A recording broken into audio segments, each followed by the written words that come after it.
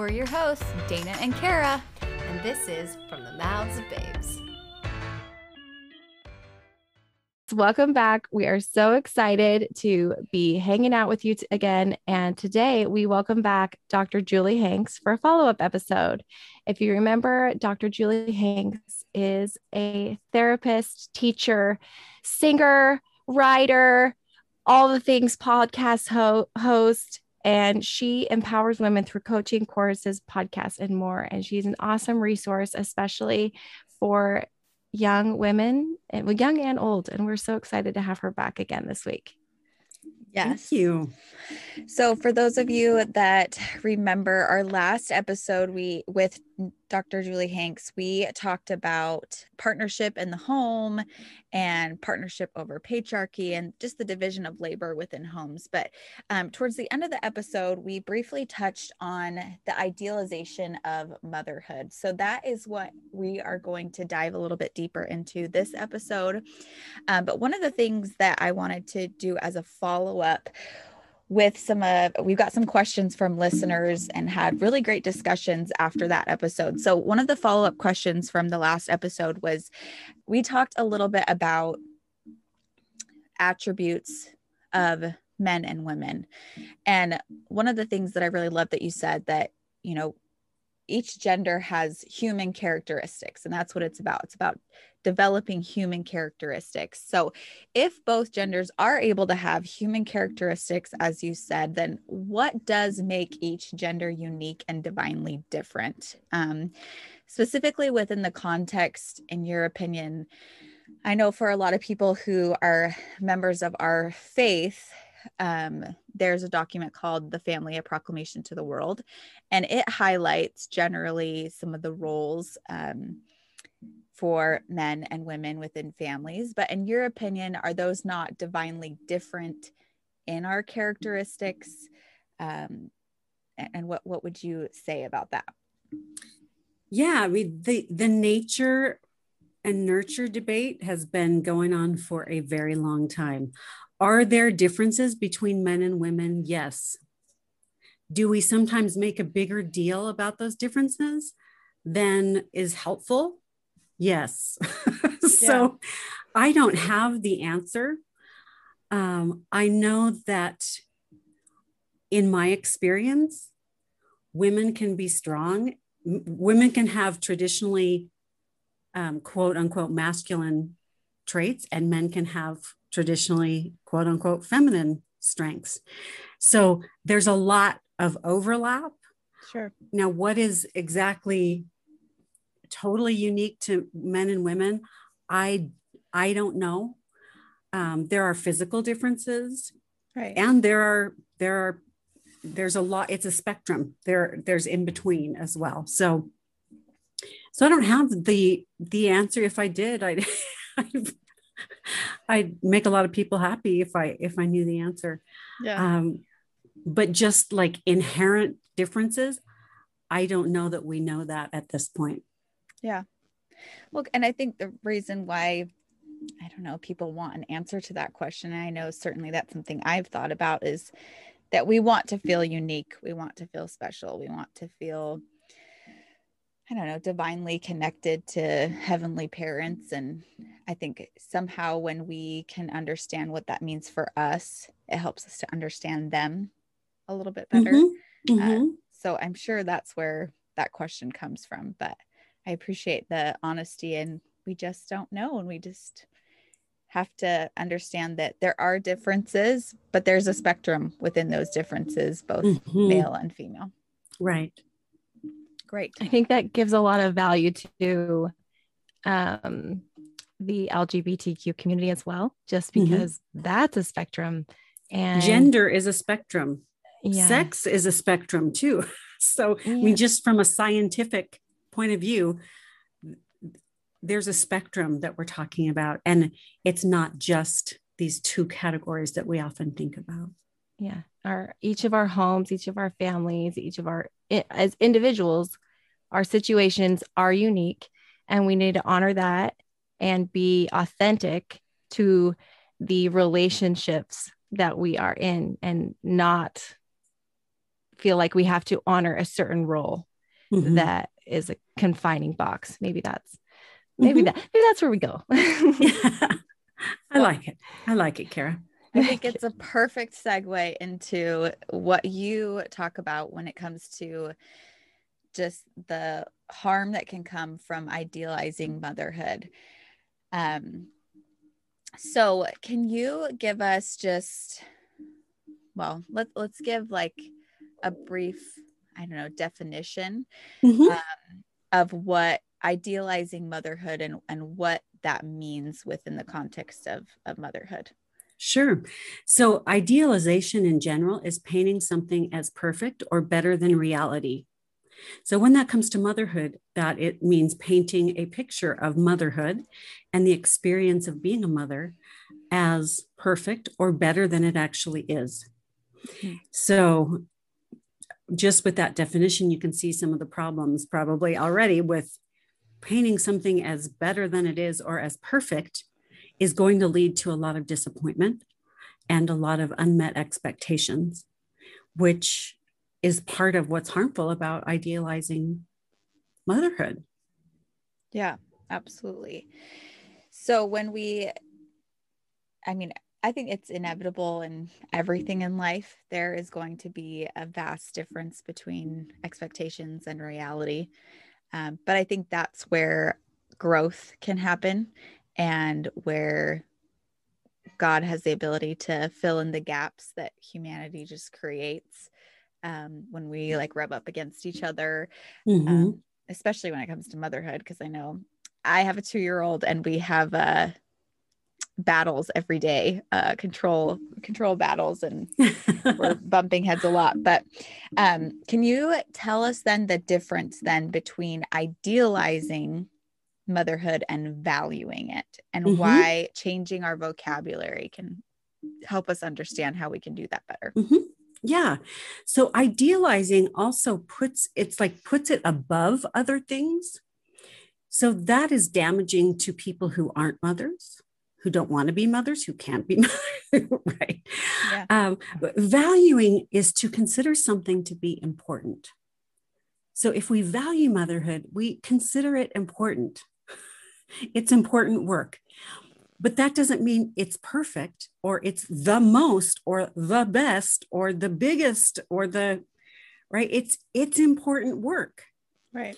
And so it allows for room for every contribution that women make to be important, including motherhood, but not exclusively motherhood. I think that's great. And I like that in your TED Talk, you talk about how the idealization of motherhood somehow it's devaluing fatherhood as well. And you don't get super into that, but I just think it's a really good point in saying like, yeah, dads, you get to show up as well. You matter. You're important. Yeah. Yeah. You're really important in the lives of your children and your families. And when we elevate motherhood to this unrealistic expectation and standard, where does that leave fathers? Like, oh, they're just leftover, just whatever. No, they're important too. Yeah. And it just makes me also think about, I think you've said this in maybe some of your little lives or something on Instagram. But like comparing like men have the priesthood, women have the ability to make babies. Those are facts, but that's not the trade that we got. Well, men have the ability to make babies too. Yeah.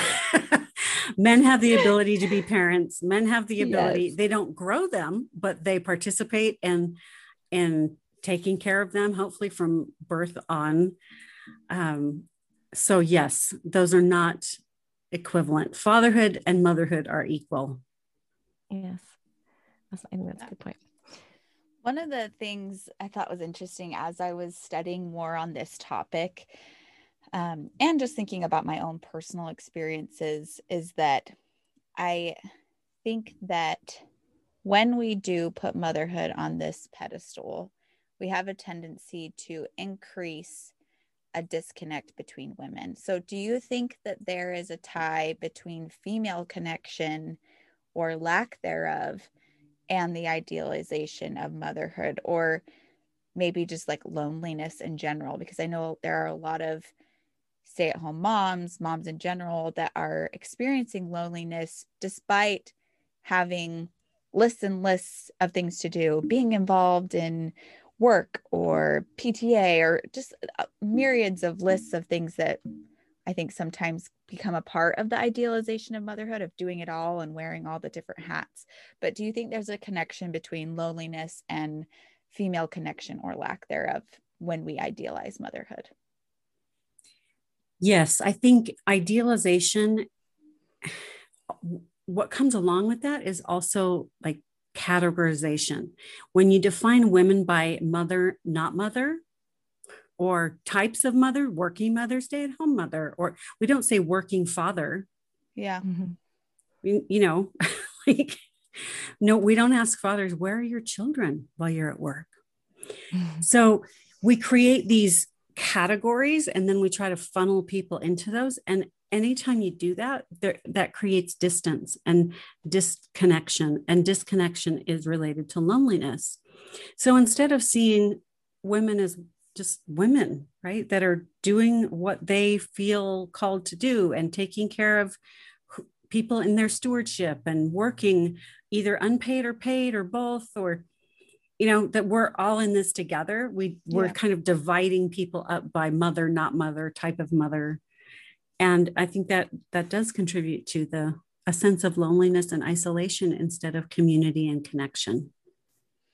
So how would you suggest that we forge that or get rid of that disconnect? Because I'm even thinking, like, even in conversation, sometimes I don't know how to phrase questions. Like, to give you an example of like, okay, what do you say to someone you're trying to get to know? Like, do you get to stay home or do you work? Like, I think a lot of the hang up and disconnect comes from just the common language and conversation and communication we choose. So how would you suggest that we change that and fix the conversation? Tell me about your life. What matters most to you? So easy when you say it like that. I know it's not that hard, people. What are your interests? What are your hobbies? What are some things that get you excited about your life? What are some of your goals? I mean, there are so many questions other than, do you stay at home or do you work? Yeah. Or do you, like we're humans. We have lots of dimensions. Yeah. And then we also divide up work by paid and unpaid, right? So we divide mothers by stay at home or working, and then we divide work by paid or unpaid. And we tend to value one over the other, depending on whatever our choice is. And so part of getting rid of that loneliness is for everyone to feel secure in what they're choosing and to not compare and put themselves above or below other people. Well, I'm just a stay-at-home mom. No, you're a rock star. So be that and be proud of it. And you're not better and you're not worse than someone who makes a different choice. So being secure with our own choices allows us to connect with other people who are the same or who are different or who have made different choices. I love that. Being secure in your own choices. I love that a lot. Which kind of leads me to another question I had of a lot of the times when it comes to these hot topics, we have a tendency to swing the pendulum too far on either side. So how do we not shame women who do choose that they want to be a stay-at-home mom or they choose not to work? Because I feel like right now there's a lot of conversation of empowerment of women to go out and do things outside of motherhood. And I think that's great. Kara and I both do that. But how do we not shame other women for the choices that they have made and feel confident in? So I think by changing how we define work, all women work. You're either working for pay or doing unpaid work, taking care of other human beings. So like, why do we have to value one more than the other? right? I think we get into the female empowerment. So where I get nervous for stay-at-home moms is when they are vulnerable.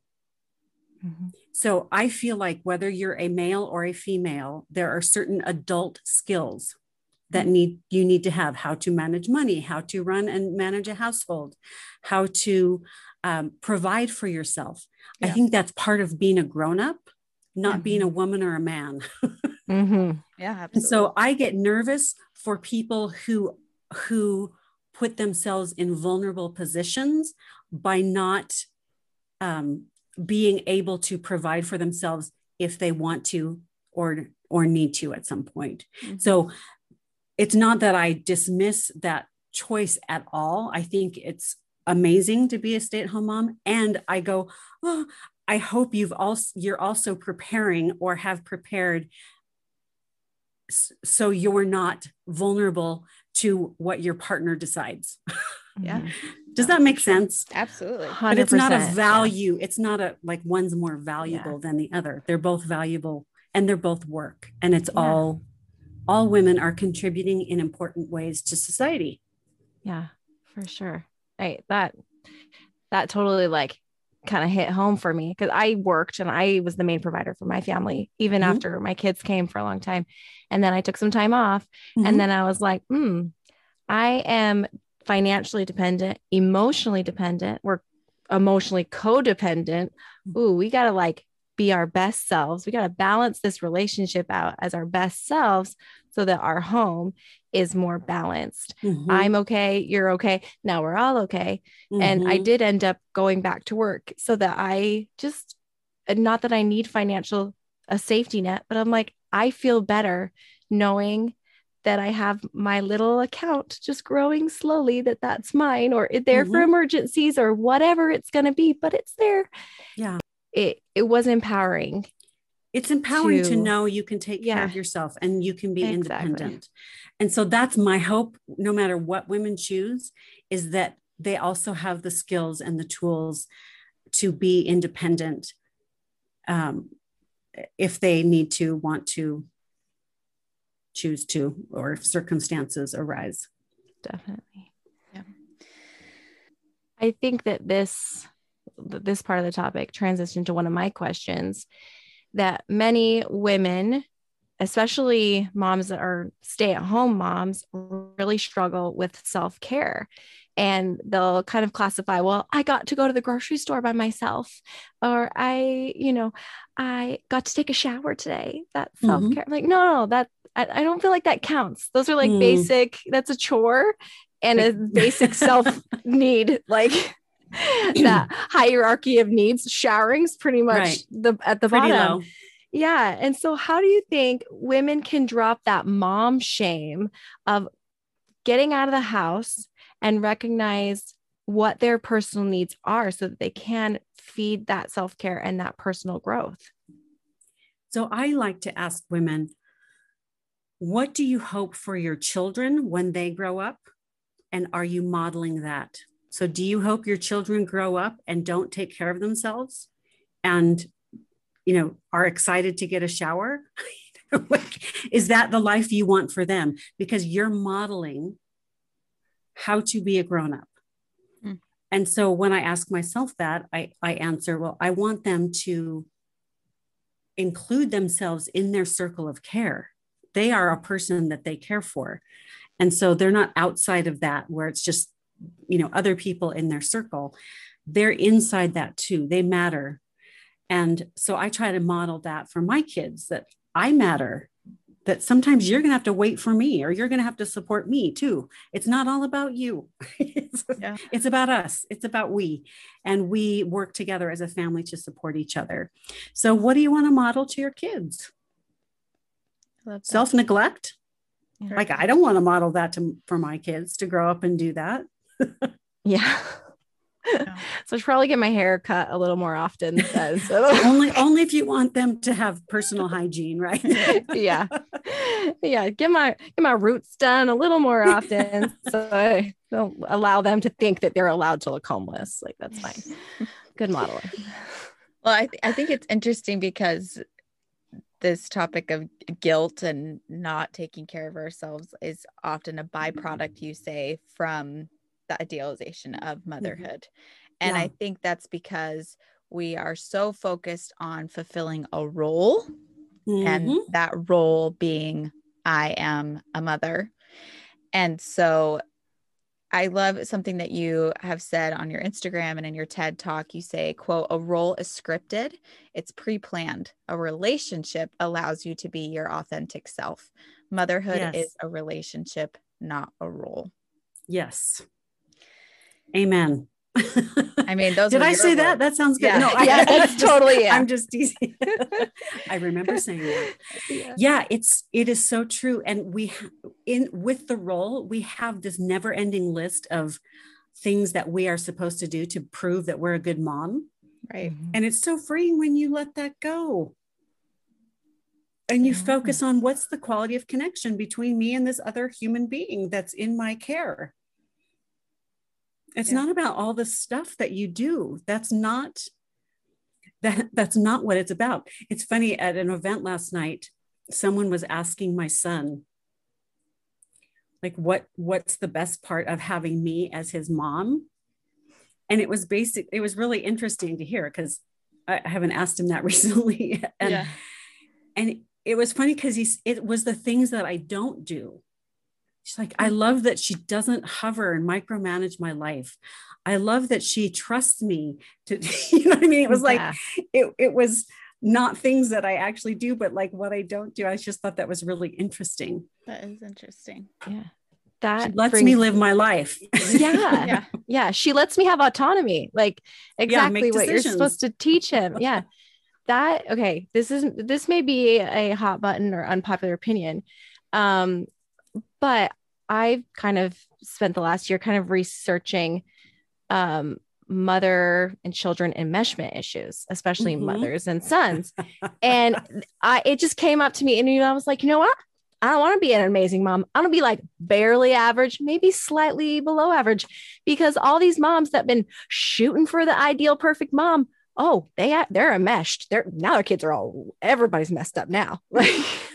So I love that you bring this up, Kara, because when there are no boundaries between you and your child, it creates problems for your child. You may get to feel like you're a really good mom and you do everything for them and you pave the way for them and you deserve all the credit, but it creates big problems for the kids and eventually for you when they decide to separate and do their own thing. Yeah. For sure. And then everybody needs therapy, like way more than you needed to start with. Right. Now we're going to be in therapy every week till we die, you know? Yeah. Your job is not to do everything for your children. It's to teach them how to do things for themselves. Yeah. And I think sometimes in the idealization of motherhood, it's like, it's about doing everything for our kids so they don't have to do anything. It's like, no, the world doesn't actually revolve around them. And if it does until they're 18, they're going to have a rude awakening when they go to school or they go into the workforce and the world doesn't revolve around them. Yeah. So it's this balance between, we don't want to be too involved, but we also need meaningful connection with our kids, because that's what they need. They don't need a perfect mom. They need a mom that's connected. So what are some simple, like, high impact daily ways that mothers can make connection with their kids? So daily small rituals. So it might be, I kiss my kid on the forehead every time I leave the house, or they kiss me, or or I make them breakfast every morning. That's a gift that I give them. Or we sit and talk after school. Something that happens regularly where there's a connection point, and it doesn't have to be big. It's not the dog and pony show at the birthday party that creates connection, right? It's those small moments. It's tickling their back when they're going to bed. It's reading a bedtime story. It's the consistent small things that create connection. And listening, I think, is the biggest thing. Listen more than you talk to your kids. Listen more than you lecture. Yeah. I mean, I definitely think that when I think about my relationship with my mother, those are definitely things that I feel like she was really good at. I was thinking about today, actually, just like minutes before we even got on the call. And my struggle lately has been like, I mean, I thrive when I have plans in my day. So like if I'm like, okay, we're going to go to the zoo this morning, or we're going to go to the library or a play date or whatever, I feel like I'm more productive, that I don't go crazy. It helps my mental health. But I also was so concerned about my daughter and everything she was gaining from it. But today I just found like my energy level was low. Like I just had a really long to-do list, but we were just laying on my bed and she was just like snuggling up in pillows. And I just looked at her and thought like, she's going to be fine. Even if we're not doing everything, big events and big play dates every day, we're going to be okay. And these moments are often the more impactful because I'm really tuned into her and I'm really able to just laugh with her and smile at her. Whereas those other times when we're running from place to place, that kind of gets lost in the shuffle. It helped me to really just kind of like take a step back and be like, we're doing okay. And we're going to be okay. Yeah, that's beautiful. It's those simple moments. There was a few, I think it was a month or so ago, I was talking to one of my kids about his birth story and just like how much he was celebrated and how much we loved him and how much he was wanted and how people felt about his birth. And it was just such a sweet, like this is a teenage boy, and I'm talking to him about how celebrated he was coming into our family. And it was just really a sweet, tender moment.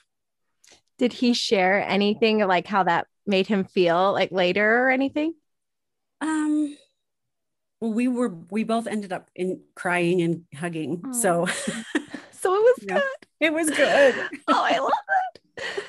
Okay. So you're in the teenage like craziness. Dana just has her one baby. I've got three. So connection, my three I have twins that are 7 and then 15 months younger is my third. And so it's a constant competition for connection and they're fighting. And so then it's like, no one gets it. We tapped out.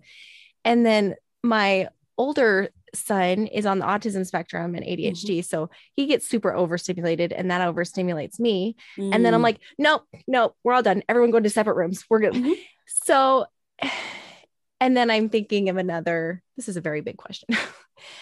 Maybe with a teenager, you're like, you're going and hiding in your room and closing the door all the time. And I don't know how to connect with you. So what do you do maybe in these different stages with a child that you're really struggling to connect with, maybe a little child and a big child? Yeah. So I think it really depends on the child. And one suggestion that I have, no matter what the age, assuming that they're verbal and can express themselves, is ask them what they want from you. Like we don't ask her, what would you really like? How would you like to spend time with me today? I want you to read me a book. Or, like my teenage kids, it's a treat if I make food for them. So like, Mom, will you please make me or a treat, an Oreo shake? And they can make it themselves. I'm like, sure, I'll make you one, So that's like, that means something to them because it doesn't happen all the time. Yeah. So it just kind of depends, but ask them what they want. What would help you feel connected to me? And it may be some one-on-one time.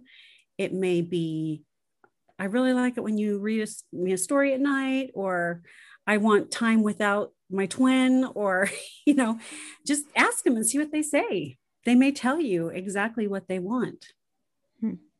Again, it seems so simple. I feel like I have to like keep these like prompts almost in my head of like, okay, here are things that I can say when got a million other things that I want to say, Yeah.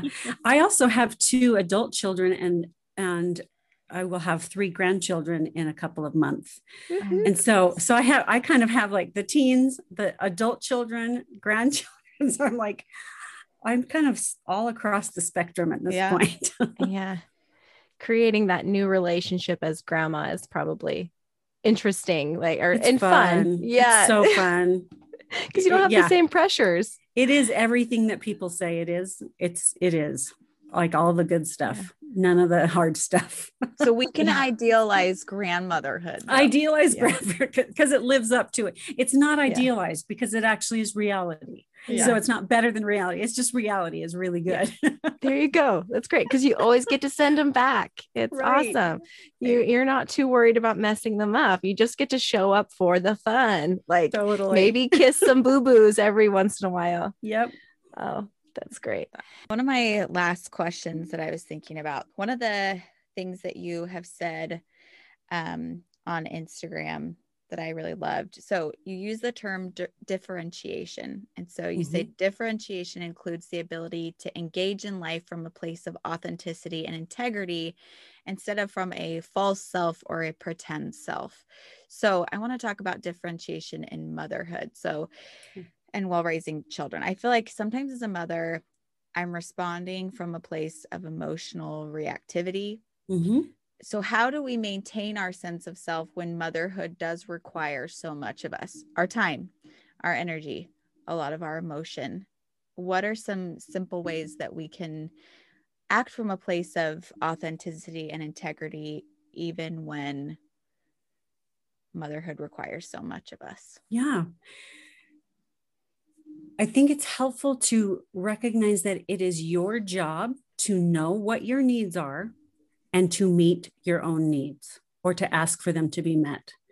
If you don't, you will look to your kids to meet those needs, and that will hurt you and your kids. So if you're acting from a place of reactivity, it means you are not well taken care of. There's something that you're needing that to be in a calm, centered place that you're not giving yourself. Yeah. So that may be, I need more support, or I need more breaks, or I need, to hire someone if resources allow, or I need to expect more of my partner if I have a partner, or I need to expect more of my kids, or whatever that is. It's your job to know what that is and to make sure those needs are being met so you can be your authentic, whole, best self in motherhood. Love that. That's great. I also think there's value in saying, I was with some girlfriends last night, and one of the wives was saying, I'm deciding that I'm going to show up more for myself, and it's going to be really hard. It's going to freak my husband out. And I was like, yeah. So tell him, say, I'm going to show up, and it's going to be uncomfortable for both of us. So I hope you can hold space for that. And it was just really interesting to hear that perspective of like, yeah, I'm going to actually use my voice and get my needs met. And, but it's going to be uncomfortable for both of us. And the kids. And if you have kids. And the kids. Exactly. Yeah. And so just acknowledging that changing behaviors or taking care of yourself is sometimes hard and uncomfortable. Yeah. A good question to ask is, would I support my child or partner in doing this, in doing X? Right? So I've talked with women who are like, well, I can't really spend that much on going back to school, and I'm like, well, would you spend that much for your husband to go back to school? Would you spend that much for your child to go to school? Well, then why won't you spend that for you? Or whatever it is, taking time. Or would you let your partner rest if they were really tired? Would you let your child take a nap if they were really tired? Well, then why don't you let yourself take a nap? So if you're treating yourself not as well as you treat other people, then you're not including yourself in your circle of care, and you need to make some changes. Love that. I'm starting to think of things, my own pattern of thought, and how oftentimes I do that same thing of like, I'm more than happy to be like, Luke, go do this, go do that. And not that he wouldn't be supportive of me doing those things, but I often am the roadblock in me actually doing things. Not asking or not expecting the support. Right. Mm-hmm. I'm really good at talking myself out of thing like for myself, like, I don't need it. It's fine. But if you're reactive with your kids, you're reactive with your spouse, your needs are not being met. So it's your job to take care of that.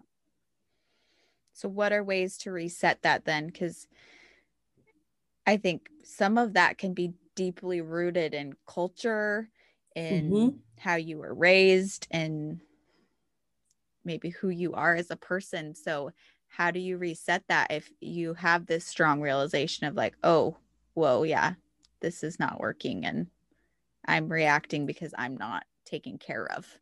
Yeah. So you ask yourself those questions. What do I need? What do I want? And then how can I prioritize those things? How can I get those wants and needs met? Yeah. Because I matter just as much as my partner and my children. Yeah. Absolutely. Sometimes that brainstorming of what do I want or what that's do I the hard need is question. The hardest part. Yeah. I know. I get asked, my husband will ask me all the time, like, what do you need? I'm like, I don't know. Like a cookie? Maybe that'll help. I'm not sure.